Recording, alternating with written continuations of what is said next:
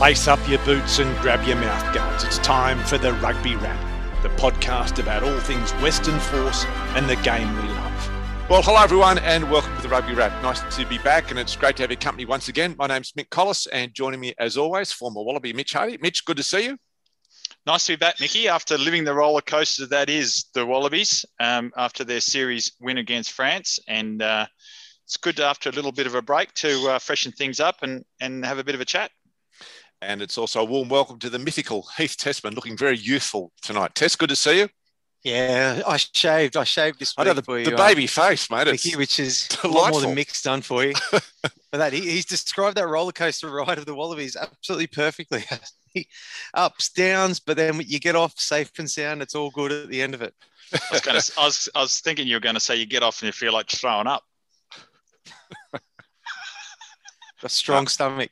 It was all very positive. And we'll have a look at the French series just after this. But as we celebrate Brisbane winning a one-horse race to host the 2032 Olympics, we thought it would be good to see where Australia was sitting in the race to host the 2027 Rugby World Cup.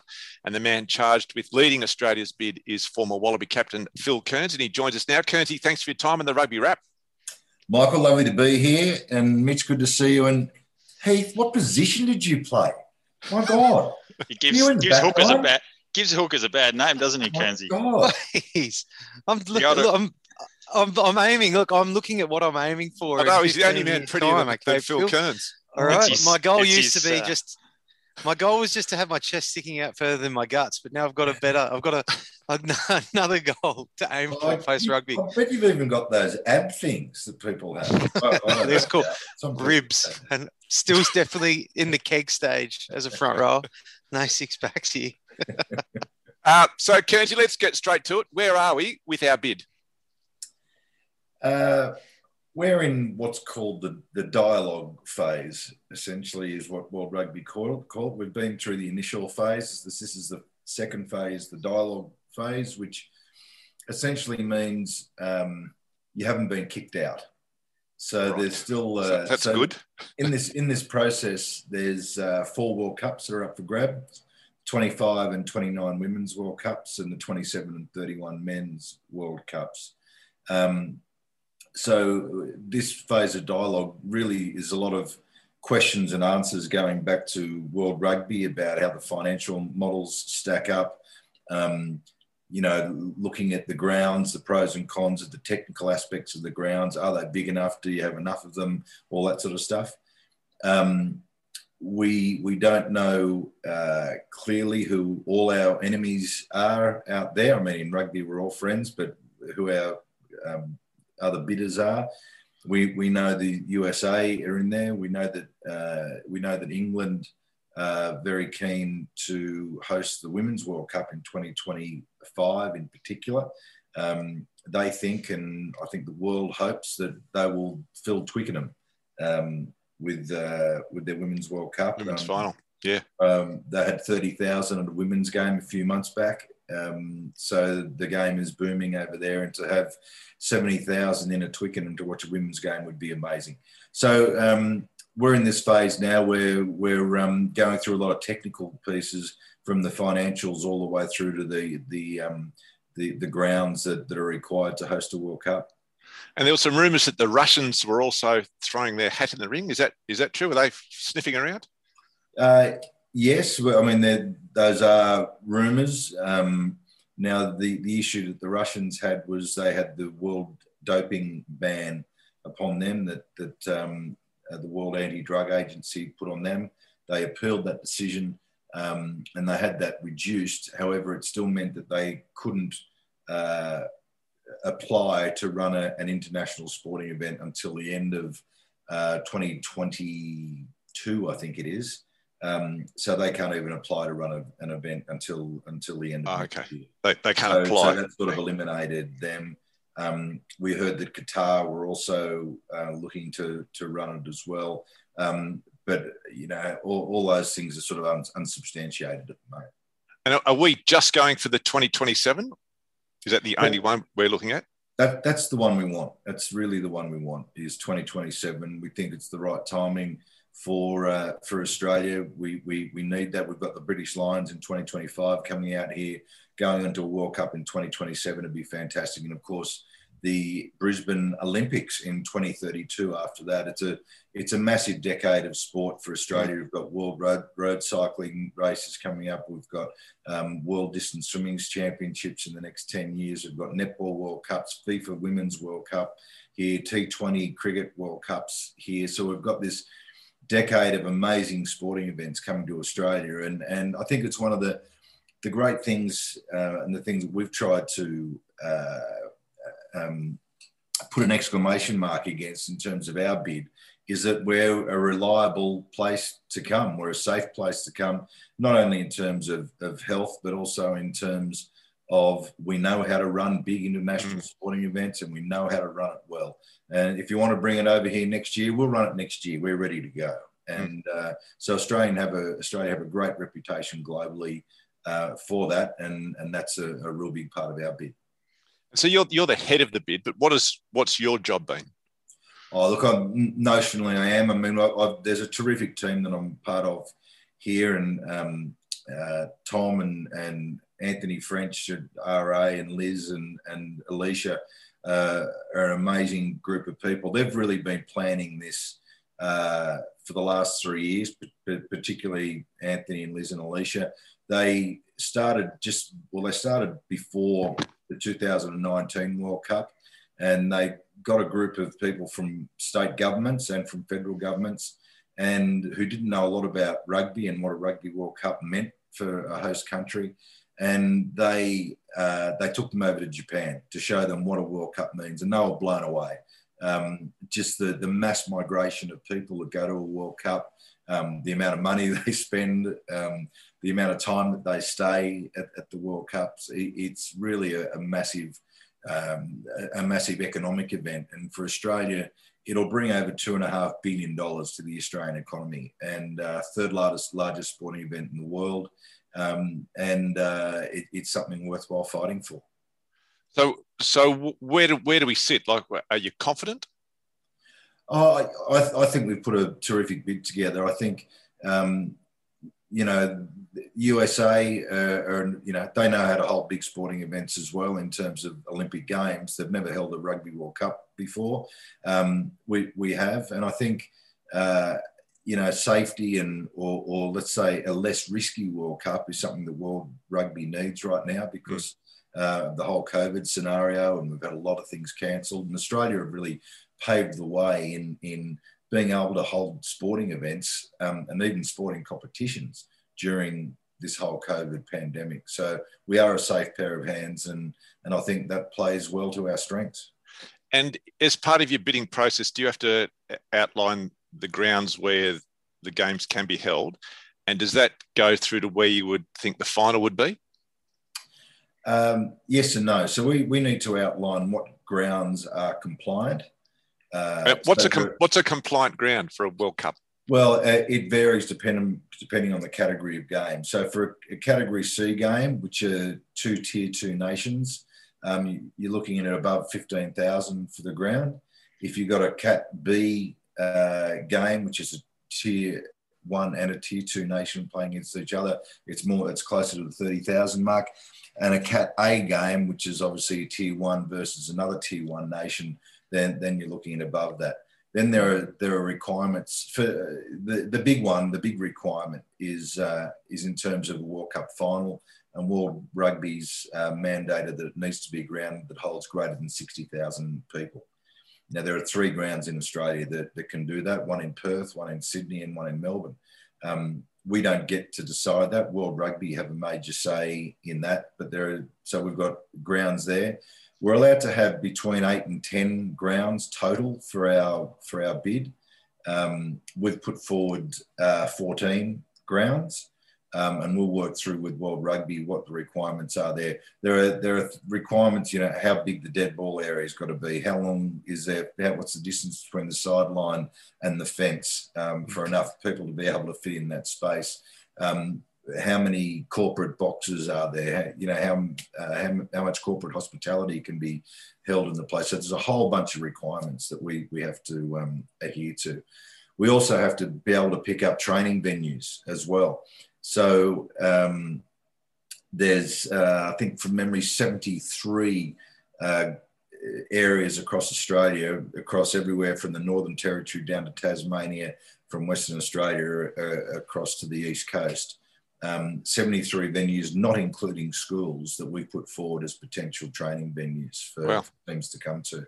And, you know, some of these teams will come in, you know, a couple of weeks before the tournament. Some of them might come in a month before the tournament. And we hope that the legacy that we leave here is not only for Australian rugby, but also for Pacific rugby. So if there's a possibility for teams to have training camps or even lead up games in Fiji or Samoa and Tonga, certainly Northern Territory somewhere or Tasmania, we'd love them to have their training camps and have perhaps warm-up games there. But just make sure that the whole country is engaged in it. That'd be great. Now, we had a question from one of our listeners, Ross, and he said, will our Rugby World Cup bid be hampered by Australian women's rugby not being appreciated enough? No, I mean, part of the legacy that we want to leave for Australian rugby and, again, rugby in the Pacific is to empower women's rugby and to leave a legacy that is actually strengthened. You know, there's a big push across the country from all sports that women's change rooms, for just one example of being able to redesign change rooms or rebuild change rooms, or at least provide facilities for women to play more sport, not just rugby, but, you know, in terms of sharing facilities, it can be rugby league or soccer, perhaps on rectangular grounds where the women can share those sort of change rooms. So no, it's also about leaving a legacy for Indigenous rugby as well. And the Indigenous are underrepresented in our representative teams, so in our state teams, and certainly in our national team, and that's something that we want to focus on quite a bit. And of course for wheelchair rugby as well. So it's not just something for blokes. This World Cup, it's going to be something for the whole rugby community. And you've been around rugby for a long time. It's not in the greatest health at the moment. How important do you think us getting this World Cup is for the game in Australia? Oh, I think it's one of a number of critical factors. Mick, certainly we've had a successful French series. We've got the English coming out here next year. Then, you know, a couple of years after that, we've got the British Lions, and then hopefully the Rugby World Cup. And that's a terrific pathway to rebuild our game here. You know, I think when I see the new leadership in our game, and I'm talking about the chairman and CEO of Australian Rugby now, Andy Marinos, I think they're terrific people, and they've got the heart of the game. They've got the soul of the game in their heart, and I see what they do, and I see how they think about the grassroots of the game. And I've got to say, and I've said this to lots of people now, that for the first time in probably 20 years, I feel confident about the state of Australian rugby and where it's heading. The green shoots are there, and I think over the next 3 to 5 years, I think you're going to see a big change. That's good news. Mitchell, Tess, you have any questions before we move on to the French? No, I think if you go back all the way to 2003 World Cup, there was a massive financial legacy that Rugby Australia distributed amongst the states, which really, you know, at the time, even WA Rugby was recipient of a substantial amount of sum of money, which helped develop the game here.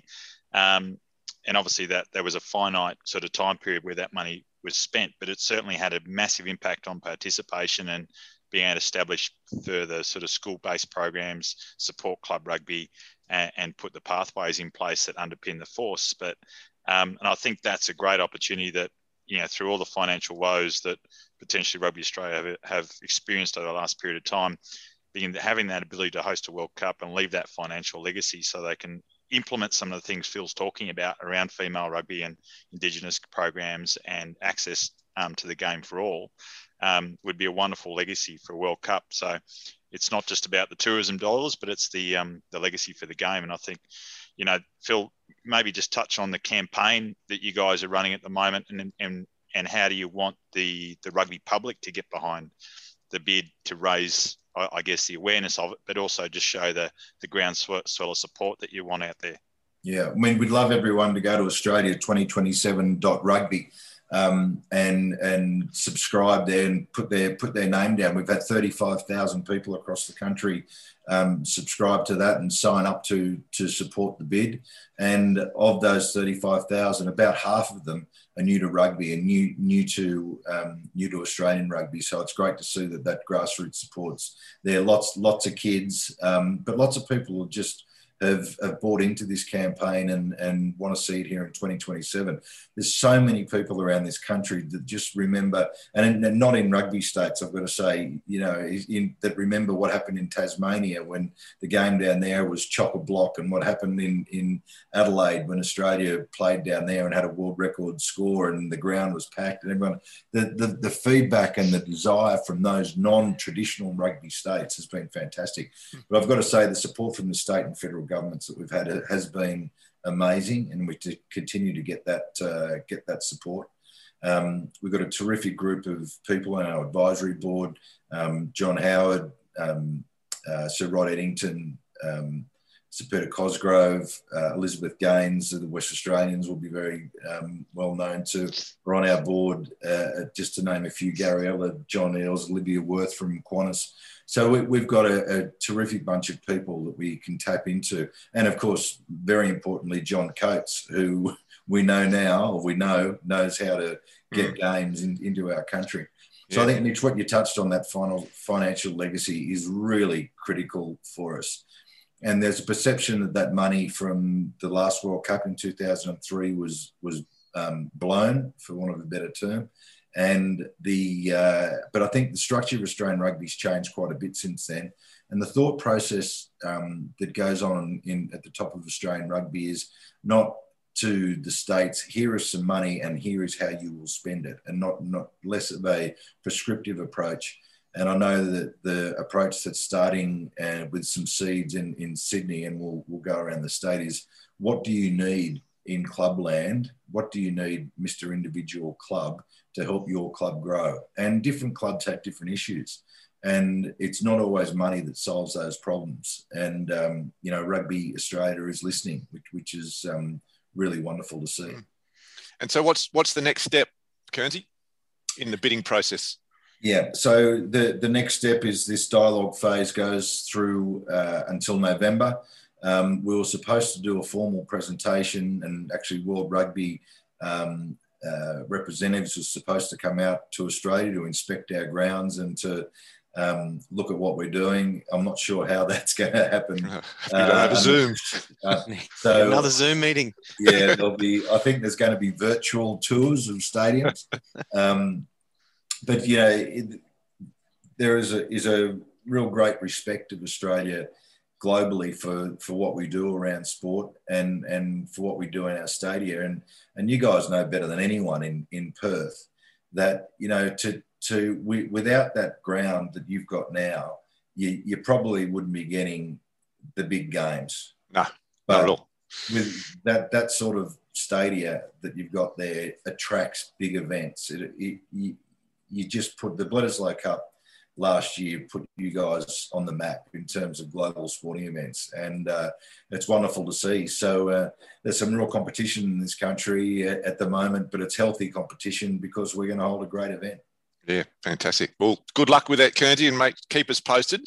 But we'll move on. We've just seen a very enjoyable 3-match series between the Wallabies and France. The Wallabies retaining the Trophy du Bicentenaires. It couldn't have been much closer. Are you French? That was as good as I can get with my French. What were your thoughts, Kearnsy, on the series? I really enjoyed it. I thought the rugby was terrific. The French side have obviously got some amazing talent and some amazing size. I mean, some of the blokes in that French team, massive, enormous. I can't remember his name. The number 12, I thought, was unbelievably impressive for France. The size of him and the way he got over the ball was amazing. But I thought they were a terrific side, and we know they weren't at full strength. There's probably half of that team that will be that will be in the starting side for the top strength French team. So they weren't that far away. And, you know, we quite within our whites, we had a few that were missing as well. You know, without James O'Connor, without Nick White and a bunch of others. So I was really enthused. A couple of players in particular stood out to me. I thought certainly all of our props were fantastic. And to have 4 props that can go up and battle and sometimes dominate the French scrum, which is always one of the best scrums in the world, I think is fantastic for Australian rugby. The way Darcy Swain came through and played in that last test, I thought was just fantastic. So I think there was some really good performances there. What I like from the Australian side is we've had 15 to 20 years of playing very prescriptive, manufactured, fabricated, paint colour by numbers rugby, which I hate. And the terms that you hear all the time is shape and process and this system. rubbish. Don't forget system. System. Oh my God, I hate it. And I could see that the Wallabies were trying to steer away from that. And there are guys trying to get their arms free in tackles. And the thing, particularly in the second test, there were guys that were performing by memory and going into that rope shape and heading back out where chase the ball. We're always taught chase the ball. And you could see in that third test, there were guys running off the shoulder and taking some short passes or looking to take those short passes and really reading the game rather than just reading some sort of script that you're supposed to be doing. The French didn't play off any script, let me tell you. And it was wonderful to watch. And traditionally, we've never played off any script. But it's something that's crept into Australian rugby over the last 15 to 20 years, which drives me nuts. So the more we can get away from that, the better. And I just saw signs that was happening. Yeah, I think you're right. I found it really enjoyable because it was off script. Like the French, generally that's just the way they play, but we responded. And it was, if you're a person just switching on the TV and thinking, what's this? It was the sort of game that would keep you watching. Yeah, and the thing that really heartened me, I've spoken to probably half a dozen people since the test finished and said that they sat up with their son who'd never seen a game of rugby before, and this is one of the advantages of being on free-to-air, that it is accessible for more people. We had, over 1 million people watching that third test. Yeah. And people said to me, I was sitting there with my son, he'd never seen a game of rugby before. The son was saying to him, what's this mean, Dad? Why are they doing that? Which is great for the kid to be asking. But the kid was passionate. The kids were passionate about Australia winning and also passionate. They wanted one of those Wallaby jerseys. So hitting the old man up for $100, whatever it is, to buy a jersey, which was great for the coffers of Australian rugby. Yeah, very much. And Mitch, your thoughts on it? Yeah, look, I enjoyed the test series, Mickey. I thought the first test, obviously Marika Koroibete had an absolute cracker in that first test. He was outstanding. He was great. And he really did show a great deal of maturity about a senior Wallaby player trying to show the way. And the French were really plucky in that first test as well. I mean, they should have won it, let's face it. But our set piece, I thought, was a lot better than I expected it to be. Our line out in particular was good in all three tests. I thought, the front row certainly did the job across the test series. The backs, I think they just lacked a little bit of combination at times. And you could probably expect that.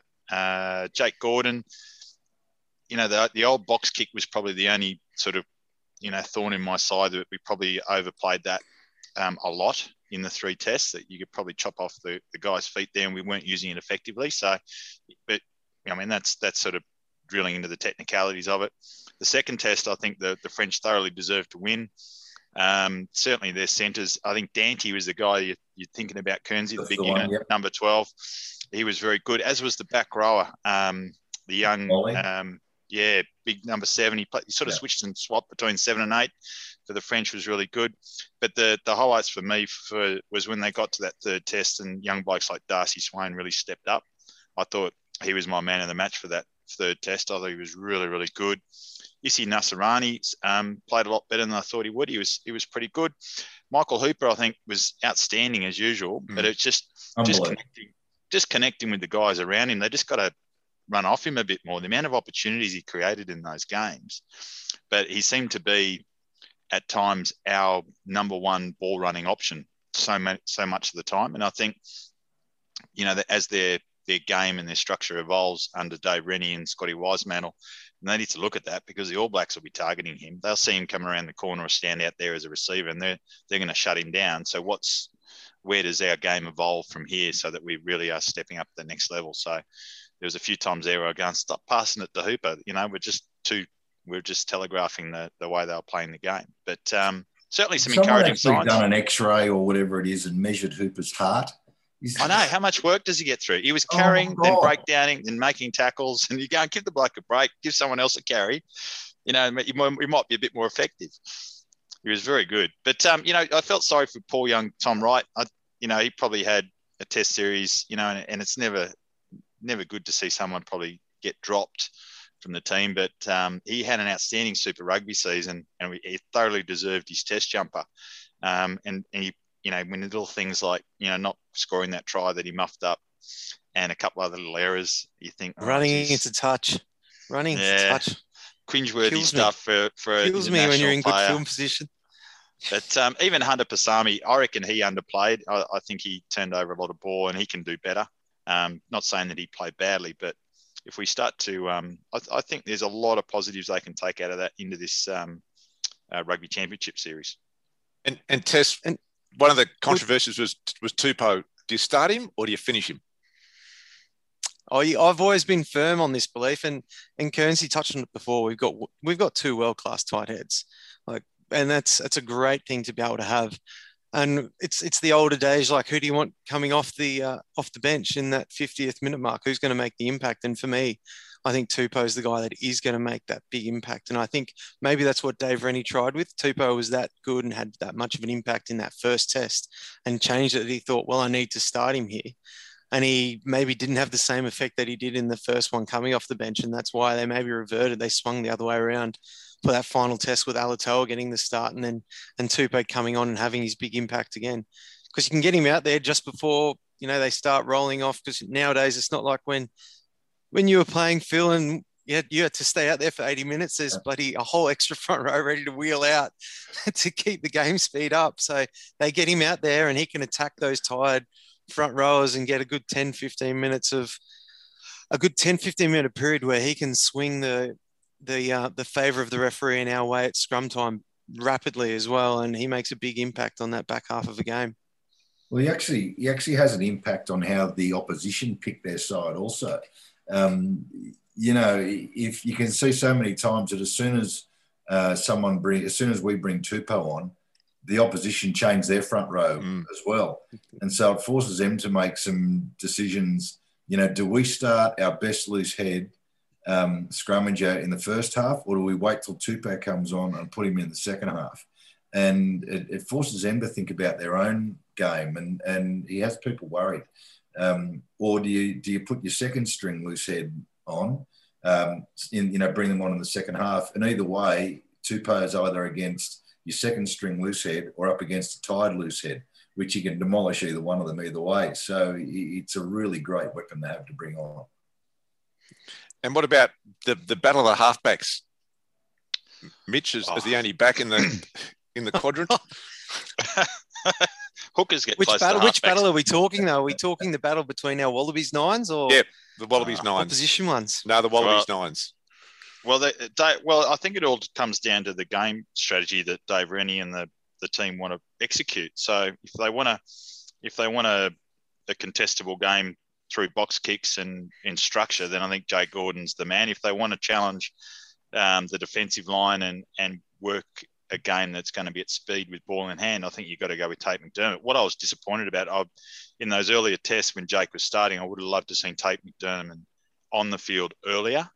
I think put him on for 15 or 20 minutes to go, he can't have that impact on really having an effect on the speed of the game. He needs at least 30 minutes on the field. I know it's a bit of a gamble in case someone gets injured, but if you're going to have him on the bench, he's got to be there for a purpose, and you've got to allow him enough time to impact the game from a half side of things. So I I'd probably start with Tate and keep going with that and be playing ball in hand, because if you turn over too much ball to the Blacks, you're going to get punished, especially if you don't have a good kicking game.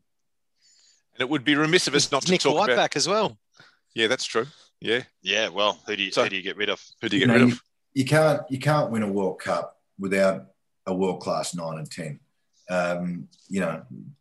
Aaron Smith and Dan Carter, Aaron Smith and Bodie Barrett. Bodie Barrett. Yeah. You're giving me nightmares. Then you look at even what when the Poms or the South Africans have won World Cups have had. We've all Far Jones and Liner together, Gregan and Larkham together. You got to have world-class 9 and 10. And we've got competent players there at the moment. We don't have world-class players, and we need to find them. And that's a really, can the guys work hard enough and get to that level? Yeah, they can. But it takes a lot of work, and that's where probably our biggest weakness is at the moment. I'd also love to see some of our big locks come back from overseas. If you're partnering Darcy Swain, Tess, if you're partnering him with a Coleman or a Rory Arnold, then wow, you got a forward pack then. That's true. Yeah. Of those 9-10 combos that we've got at the moment, Phil, are there any two that you think has the most potential to become a world-class 9-10 combination for the next World Cup? Well, Tate's the youngest. He's got the most potential, isn't he? So you'd have to say he's got the most potential. He's been pretty gutsy in saying, in terms of his passing and his kicking game, he needs to work on, and yeah, he does. But George Gregan worked on his passing and his kicking game as well. All the great players do. Aaron Smith works on his passing and kicking game. But it's clear that his passing was off on occasion. You saw the pass that he threw to Lolosio for that drop goal. It was over the top of his head. You just got to get those things right. But Tate's young enough to get those things right. I think the other guys are good players. But in terms of potential to be a world-class number 9, it's got to be him because he's the youngest. He's got more time to do it. And it would be remiss of us not to talk about the red card. Was it justified? Obviously, he got off, so it wasn't. Well, there's your answer, Mick. How the worst red card decision since Karevi. There you go.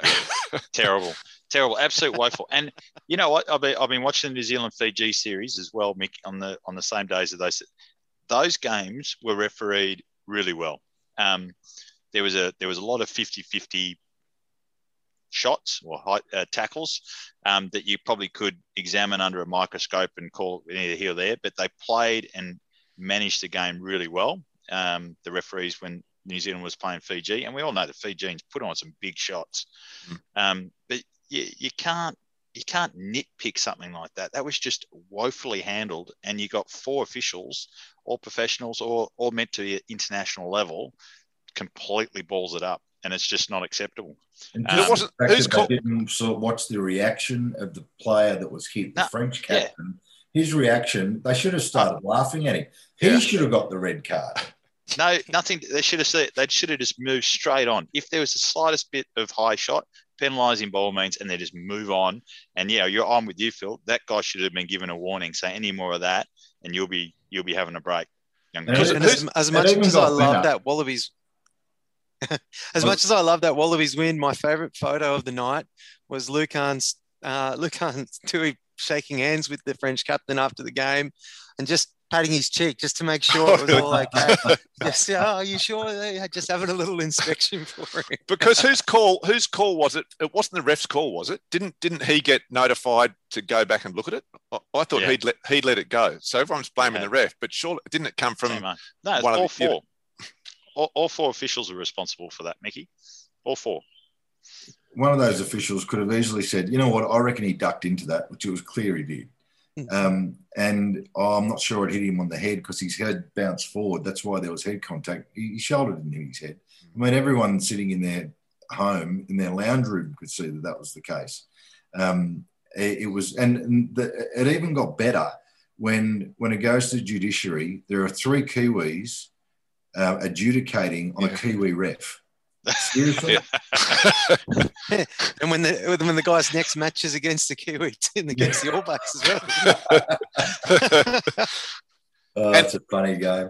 And was that a case where, like, the World Rugby haven't adopted the 20-minute red card? Is that the prime case where it should be replaceable after 20 minutes? I think so. I think there's a lot of merit in the 20-minute rule. When we saw it during Super Rugby Trans-Tasman, when you copped a red card in that first half period in particular, it has a less of an impact on the outcome. But so early in the match, that could have had a massive impact on the outcome of that match on the weekend. I even think, you can go to what Rugby League do. And when there's a call, it's 50-50, put them on a report. It's a 50-50 call. We're not really sure. Put them on report, play the game, and away we go. Yeah, I agree. That would be very worthy of exploring further, I reckon, Phil, bringing in that in-game reporting. The citing commission can look at whatever he likes after the game anyway. Anyone can be cited. And in a strange twist, did the fact that we had only 14 players for 75 minutes of that match and come through a tight game and win, did that actually do the Wallabies a favour? Because the fans, it gave them a chance to put in a gutsy performance, which is what we've been wanting. And did that actually galvanise the rugby support because of what happened? Absolutely. Yeah, absolutely. I would say yes. Yeah, and I think actually it worked to a degree against the French, because they, almost as soon as Corabetti got sent off, they scored a try and kicked a goal straight afterwards. And then I think they went, beauty, game's over, we got this son up. And not that they stopped playing, they didn't, because there's still some brilliant tries that they scored. That one in the second half. They played some beautiful rugby. Some beautiful rugby they played.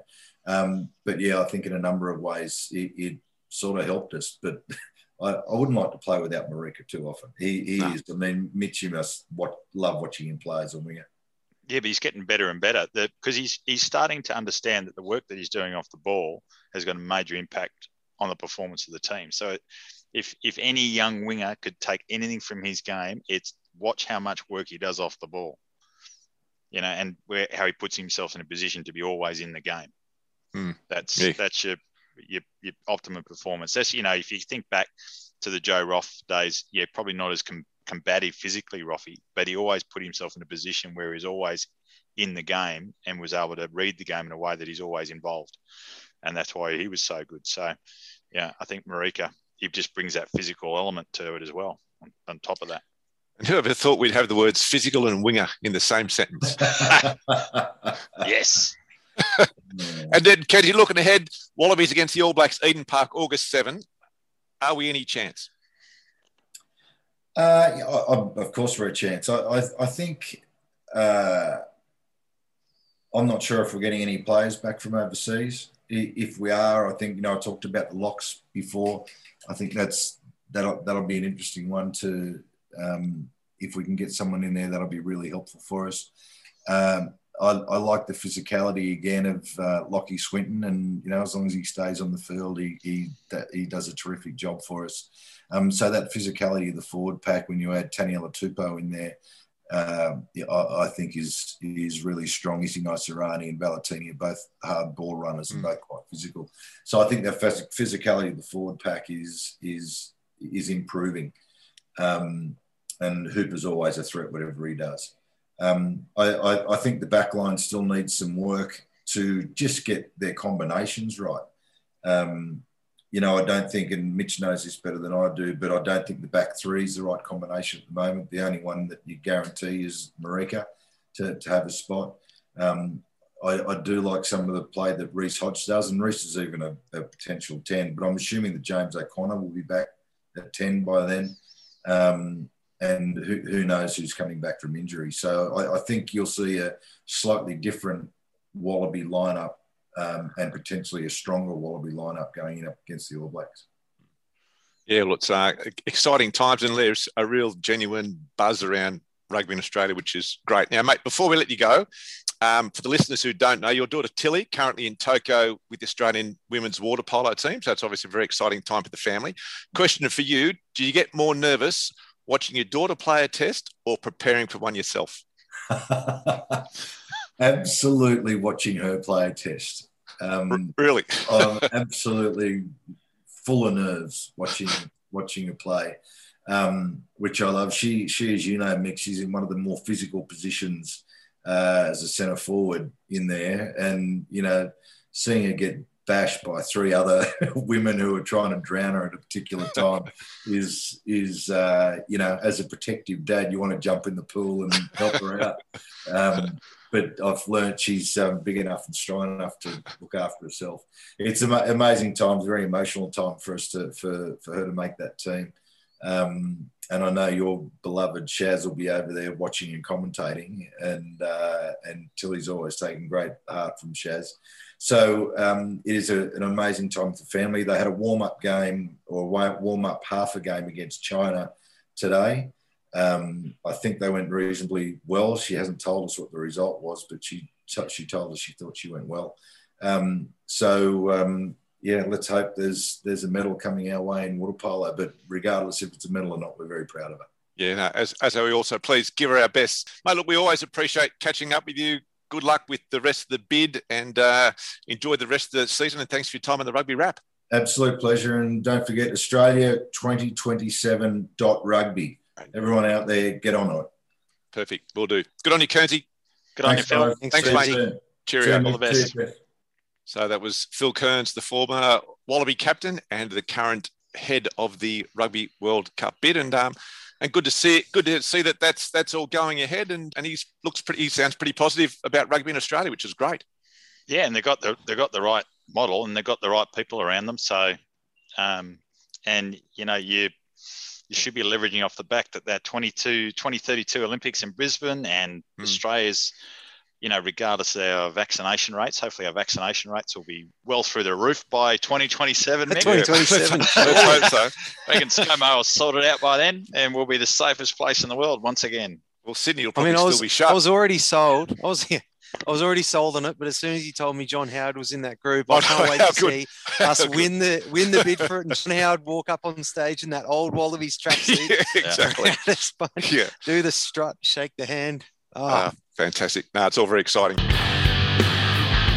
So we'll move into the mailbag and the international season in full swing. The Lions versus the Springboks test on Saturday, and the Rugby Village and the Generous Squire, which is the James Squire Brewhouse at 397 Murray Street, Perth, have got that game on there at 9 p.m. So if you're looking for some company to watch the Lions against the Boks, that James Squire Brewhouse, 397 Murray Street, Perth, is the place to go. And one of the worst kept secrets in Australian rugby was Darren Coleman has signed as the Waratahs coach, and they've been signing some youngsters. So they've got 3 junior Wallabies, Tian Takapulu, Adrian Brown and Langy Gleeson. They've all signed long-term deals. They've also confirmed the re-signing of Lalakai Feketi until the end of 22. And Alex Newsom and Mark Nakawaka has also re-signed with the club. So the Waratahs, Coleman sort of seems to be all the players have responded pretty positively to that news. Yeah, I think the key for Darren Coleman signing, Mickey, is that he'll have all the Sydney clubs right behind him. He's spent plenty of time coaching the Shoot Shield. He's got a good network of people there. He's got a really good reputation for picking the right players to do the job. So I've got no doubt that he's probably going to be a very positive signing for the Waratahs. And obviously the girls winning the Super W titles is the other bit of good news for New South Wales Rugby. They only get good news only every now and then these days. It's been a pretty lean year for them, but to get the Super W title and then sign Darren Coleman as Waratahs coach, there would have been a few smiles down at Moore Park, no doubt. And interesting that with Feketi, he's only signed until the end of next year. When there was a quote, he said, "I love playing at the Waratahs, and deciding to extend my time here for another season was an easy decision." If you're loving it that much, wouldn't you go more than 1 year? I'm not sure. I think that press release might have been written by someone, Mick, of your talents, like a media person of some note in New South Wales Rugby. Some punter. Stock standard response. Yeah. Who's making the offers for the amount of time as well? Because it was just this week that Angus Scott Young and Liam Wright, and Liam Wright, they've announced how great and how valuable they are to the Reds system. Both 50 cap players have been extended an extra year as 1 year. So what's going on? I don't know. Everyone's keeping their powder dry, Mick. Yeah, hedging their bets. Not overcommitting. No, not at all. And then also on the re-signing, Jesse Mogg, Brumby number 143. He's back after 6 years in France. He signed a 2-year deal, and he'll be nearly 35 when he's wrapped up. So I think he might have asked for the extension. There's a chance for you, Mitch. That surprised me, that one. Anyway, that just goes to show this. He was never a bad player when he did play Super Rugby, and he did his thing, and obviously done all right overseas. But that's a bit of a strange signing. And then some good news for the women. The Wallaroos have announced a tour to New Zealand. So the O'Reilly Cup is up for grabs. They're playing New Zealand, the Ferns, on the 26th of September in Christchurch, and then on the 2nd of October at Eden Park. So that's terrific for them after they had the Women's World Cup called off. Not sure if they have a coach yet. A couple of weeks ago, the former coaches resigned after it was alleged that they used unacceptable language when describing match officials, refereeing decisions, and general play in an audio recording of the game, which was then uploaded to the team's analysis portal. So I haven't heard of any new coaches that have been assigned for the women at this stage, but they'd probably want to get onto it, given that game's only a couple of months away. I'm sure they'll I'm just happy you brought that up, not me. I'm sure they have a plan in place, and I'm sure the previous coaches, the Wallaroos, will move on. Yes. The bigger and better things. In the sevens, for speaking about the Olympics, the men's, they begin on Monday, and I play Monday and Tuesday in Tokyo. They've got Argentina at 11:30 and then South Korea at 7 p.m. on Monday before an 11:30 a.m. date with New Zealand on the Tuesday. And then Australia, the reigning Olympic gold medalists, they've got Pool C alongside the host nation, Japan, Olympic debutantes, China, and also the USA. So it's again, not a bad pool, but that USA game will be the key one for the Australian women. You don't know what the Chinese will dish up either. No, that's true. Yeah, you're right. They could send their basketball team out to play against us. They'll be 6'8". You just don't know. And even Japan, you just never know. They could turn it on. No, Japan rugby's been growing. Yep, you just don't know. I think the girls won't be taking anything for granted, and they just seem to be, I don't know, with those Oceania matches that I saw the other month, they just seem to be a bit more well-drilled outfit and have more potential to improve. Whereas I think the men's will be lucky to go out of the pool stages. Yeah, and it's interesting. It's the same with the water polo. Just talking to Kearns, it's the same. The women are probably the medal chance, and the men, I don't think will get through the pool. They've got a really tough pool as well. So it's interesting that the women's are so strong in a number of sports in Australia. Soccer is another example where the women are so much stronger. Another thing I saw, Rugby Australia, they've confirmed plans to launch a new Australian Rugby Museum. They've got some support from private enterprise. The venue's TBA, but I think that'll be good. Hopefully it'll be accessible and not too pricey for the punters, because there are some good rugby museums around the world. It'd be great to have one here in Australia. It'd be nice if it was in Perth. I don't know where it'll be.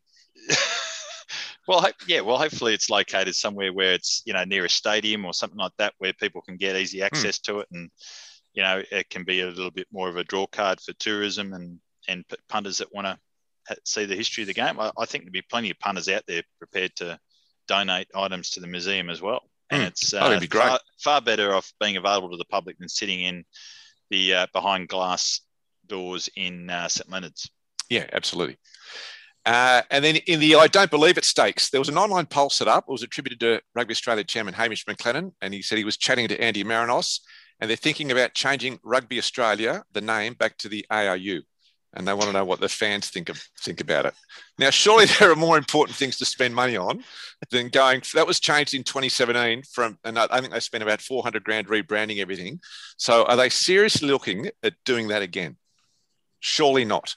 I'm just hoping the digital media the new kid that's doing the digital media work or something. I think maybe they've just got Made a mistake. I've got an idea. We can put this up. This is going to be great. This is going to get you more exposure on Instagram. We'll put it on Twitter. We'll put it over here. Geez, I hope that wasn't the former Rugby WA media person that's gone to the ARU that suggested that, because if that's actually true, that's just extraordinary. Heath Tessmann's called for a paper bag. He's hyperventilating at the moment. Tessmann. What just happened? Good to have you back. Then in Clubland, so South Australia, because I think 13 million Australians are locked down at the moment. South Australia's competition, that's been postponed. Mitch, the Shoot Shield on hold at the moment? Yeah, on hold until further notice, be revised, at least suspended until the 30th of July. So it's obviously not gone ahead for the last couple of weeks and not likely to go ahead for the next 2 weekends. So that's disappointing for community sport in general across Sydney. But, there'd be a whole bunch of rugby players twiddling their thumbs at the moment around Sydney. And any theories? I saw something about one of the Manly coach had talked about doing a 4-week semi-final. All teams are in a semi-final. They basically play a 4-week competition, depending if they've got time at the end to try and get a result. Playoffs. Basically, yeah. Yeah, I think they'll have to come up with some sort of playoff system, like a top 8. I mean, yeah, you'd like to think you'd put a line through the bottom half of the table and just go, right, we'll do a top half playoff of some description. Try and bash it through. Just a preview for the Shoot Shield, isn't it? Just a preview for the Shoot Shield next year. That all the teams in. Yeah, it is too. And Penrith are there going, oh, thank God for that. Yep. We don't have to play for the rest of the year. At Test Brisbane, that's all going ahead. Brisbane's still been going strong. Yeah, I think it's the final round. Might be this weekend, actually. Or is it 2 to go? 2 to go. But and even better news up there, and I'm not sure if it's the same, if it would be the same in the Shoot Shield, but one local Queensland Premier game being broadcast on 9Gem up in Queensland every week now as well. On free to wear. On the free to wear as well. So last weekend, Norths, it was the Battle of the Points. Norths played Souths, and Norths came away with the first game on free to air on Gem for a Queensland Premier Rugby game. That's great. So it's pretty exciting. They must be loving Souths, because I think they've got UQ have got the game this weekend against Souths as well on the TV game. On the TV game, yeah. It's great. It's pretty exciting for them over there. Because I know Stan have been very happy with the response they've got to club rugby, which is terrific. So that's obviously going to encourage them to keep doing it, because the fans are getting right behind it. So it's terrific. Actually, I'll correct myself. It's UQ are playing Jeeps this weekend, not Souths. And have you got a ladder test? Do you have a ladder for Queensland at short notice? I should. UQ first, everyone else second. Daylight. Oh, really? Yeah. I should point out the East Tigers have won 4 or 5 straight. They're coming. After their horror start. Yeah, after their horror start. They're a smoky to make the 4 now. The West are the chokers of the comp. They've gone from 3rd to 4th, the 5th, and they're sitting in 5th right now with East hot on their tail, a couple of points behind. UQ Jeeps Brothers Bond are your top 4, so it's 1 versus 2 this weekend on Gem over there in Queensland, which is going to be exciting. And sorry, I know we're talking about another state's rugby competition a lot, but grand final to be played at Suncorp as well. So that's a big event for Queensland Premier Rugby too. That's great. Really good. And Mitch in Perth? Yeah, right, Mick. So it's all happening off the back of the Western Force going around against Bay of Plenty last week. There's a few club players selected to participate in that game. The first round of matches is now completed, so 14 rounds, and the competition now splits into 2. So we've got the top 6 and the bottom 8. Mm-hmm. So the Premier competition, UWA first on the ladder, 5 points clear of Nedlands. So UWA, they've had some standout players this year. Connor O'Sullivan has been very good. Backed up his PG Hampshire performance from last year, and he's absolutely carving up. He's a regular try scorer every week and a real handful for teams. Caleb Young, the hero from last year's Cottesloe win in the grand final, who came across UWA this year. He's missed the last couple of rounds, but is expected back for these next 5 weeks. He's been a prolific point scorer again this year, and he's going to play a key role for Uni's charge to the finals. But Mitch, and by all reports too, that Caleb and I think another one of the guys came across from Cott, and they've had a really good influence apparently on the uni players because they just get in and they do the hard work. They don't complain. They just get the job done, and that's rubbing off on some of those other players. So that was a great pickup for uni. Yeah, absolutely, and it's given them depth in the club as well. So there's a young winner there called Byron Sharwood, who was rewarded with a bit of game time off the Western Force bench last week. He's been really good. He is a good young player, 20, 21 years of age. And he's really having a standout season. And of course, Rory O'Sullivan and Brennan Vorster, the halves for GWA, have been really good as well. And even a bloke like Jack Bromley, who is still a young bloke playing lock, was goal kicker on the weekend and slotting them over from everywhere. And a big shout out to Tim Wallace, who was injured with a neck injury on the weekend against Wanneroo, but he's all good and no serious injuries there. Oh, so they'll come up against Cottesloe. So Cott currently sitting fourth on the ladder, 10 points behind Uni. Cottesloe, Cohen Masson has been a real handful for them again this year, the back rower. One of their key players will be Al Haining in the centres, leading into the charge to the finals. Al's an experienced centre, who's always good on attack and very solid in defence. They've been a little bit hit and miss this year, Cottesloe, but they're starting to be a little bit more consistent with their performance. And this weekend, they'll take on Uni down at Cott. So it should be a cracking game. The other games, Nedlands, I'll leave Nedlands for you. Heath, do you want to give us a bit of wrap-up how the boys are travelling there? Take yourself off mute. Yeah, I'll take myself off mute. And I was waiting for Mitch Hardy to just start talking about giving Heath Tessmann a bit of a rap. The Nedlands. He hasn't been playing. They haven't needed him. Save him for finals. I've been playing the last couple of weeks, but I just haven't really made too much of a difference, I think. We just go off the stats that we get given, and it's been a lot of zeros next to Heath Tessmann. A lot of zeros, yeah. You just assumed that I mustn't have been playing. Your team won by 59 points. You have against Coastal Cavaliers, and you're not even on the score sheet. Yeah, I didn't play that game. That was just the big ones, the UWA, the Pally games, the ones that we've been losing, unfortunately. Players to watch for Neddies. While we're talking, a couple of our young boys as well got their debuts for the Western Force on Friday night. The young hooker down there, Nick Hyde, Zantana Pomari as well. He's a young, and this is brilliant as well. Bounces between second row and front row. So he's playing second row for the Force on Friday night, up into the tight head position for a few minutes on Saturday as well, which is pretty exciting. He's a big, young, physical kid he's finding his spot. He's an ex-league player, so he's finding his spot and where his best position is in rugby. So that's pretty exciting.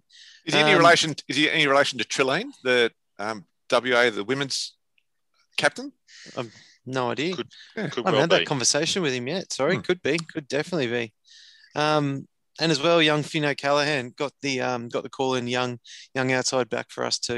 He had a little dab around. I think he got 10 minutes there at the end as well against Bay of Plenty, which is pretty exciting for the young boy coming through the system over here. And that was great. I thought that was great that they gave a lot of those young guys a bit of a run against that Bay of Plenty. Great experience for them.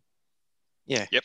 And you could see like it lights a fire for any. They were so excited the next day. But still, all of them backed up. Nick backed up and played 80 minutes of rugby the next day. And I'm not sure how many minutes he got on the Friday for the Force. But regardless of that, he backed up and played the full 80. And the other guys came off the bench. And it was good to see how pumped they were after the night before as well. That's Leading great. into this weekend, we've got a game against West Scarbs, which will be a good one. It was tough. We managed to get the Chockies over them probably about 4 or 5 weeks ago now. But is it home or away? We're at home this time, down at the foreshore. Yep. So I'm sure the field will be in tip-top condition. No mud. It won't be nice dry pitch to run around on. Might be even our backs will be wearing the 21s.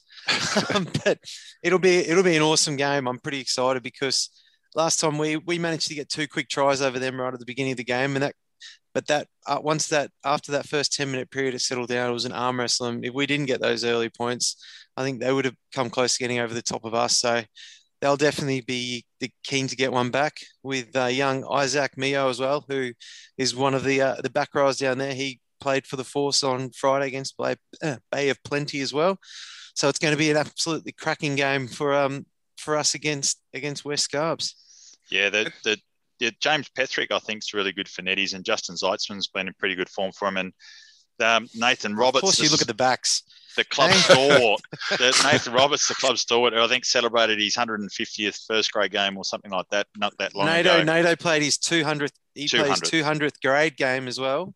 No, Yeah. So not just first grade game, his 200th grade game on the weekend as well. And I think he still probably looks after himself better than anyone else in the group. He goes well. He's got such a good mature head on him, and the thing is, he's been working FIFO for probably the last decade. He could have 400 or 500 games. He could have 300 first grade games if he'd been here the whole time. It's amazing to think of. And West has been going all right too, Mickey. There's a young bloke called Liam Clues who plays lock for West Scarborough, and he's only a young bloke too. He's only 20, 21 years of age, and he is a standout young forward. So when we start talking about young blokes getting rewards, I'd love to see that bloke get recognised by the Western Force Academy and be potentially looked after long term, because he is one of the standout young forwards in the competition this year.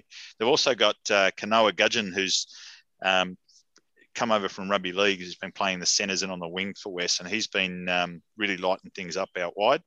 They've been missing Walter Kateka a little bit with the kicking, and they've been a little bit hit and miss with their attack. They've turn over a lot of ball. They've got no problems making breaks, West, but they just lack that finesse, and that's where come these last few weeks they're going to have to really polish up, especially against Netties. And the remaining top six fixture is Pally versus Calla. Calla only snuck in by the skin of their teeth. And they're been a little bit all over the place the last 6 weeks or so. Probably their standout player is a big lock, Hanari Hukama. If I pronounce that incorrectly, apologies, but he's been their standout. And there's a young fullback there whose name escapes me, who's also one to watch. He's only a young fella. They've got a lot of young Colts in the Kalamunda lineup, but unfortunately their form has been a little bit hit and miss. Pally, on the other hand, have got a good lineup. Leighton Short in the midfield is probably their standout that all of their play revolves around. Their forward pack's nothing special. They just do a solid job.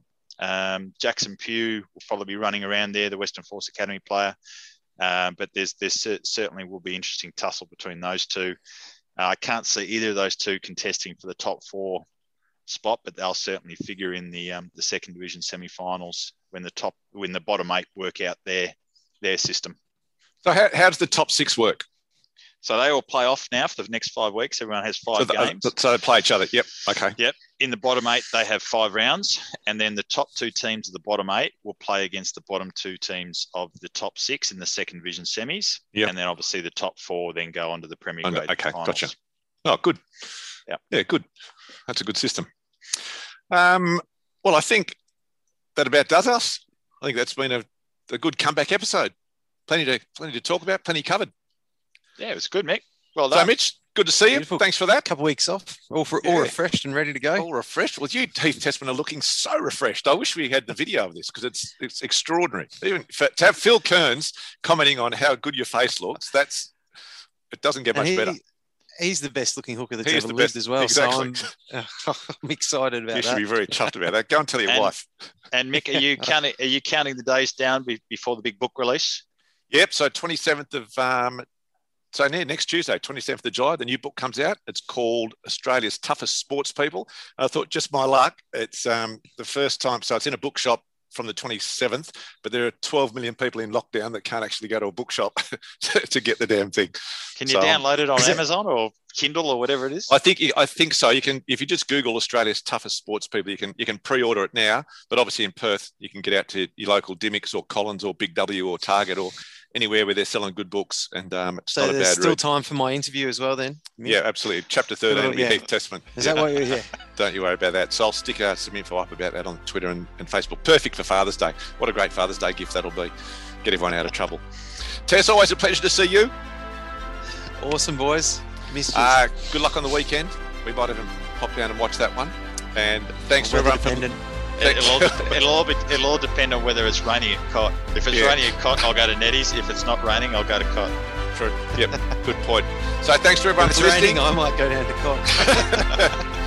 Thanks to everyone for listening, and we'll catch you next time on the Rugby Wrap.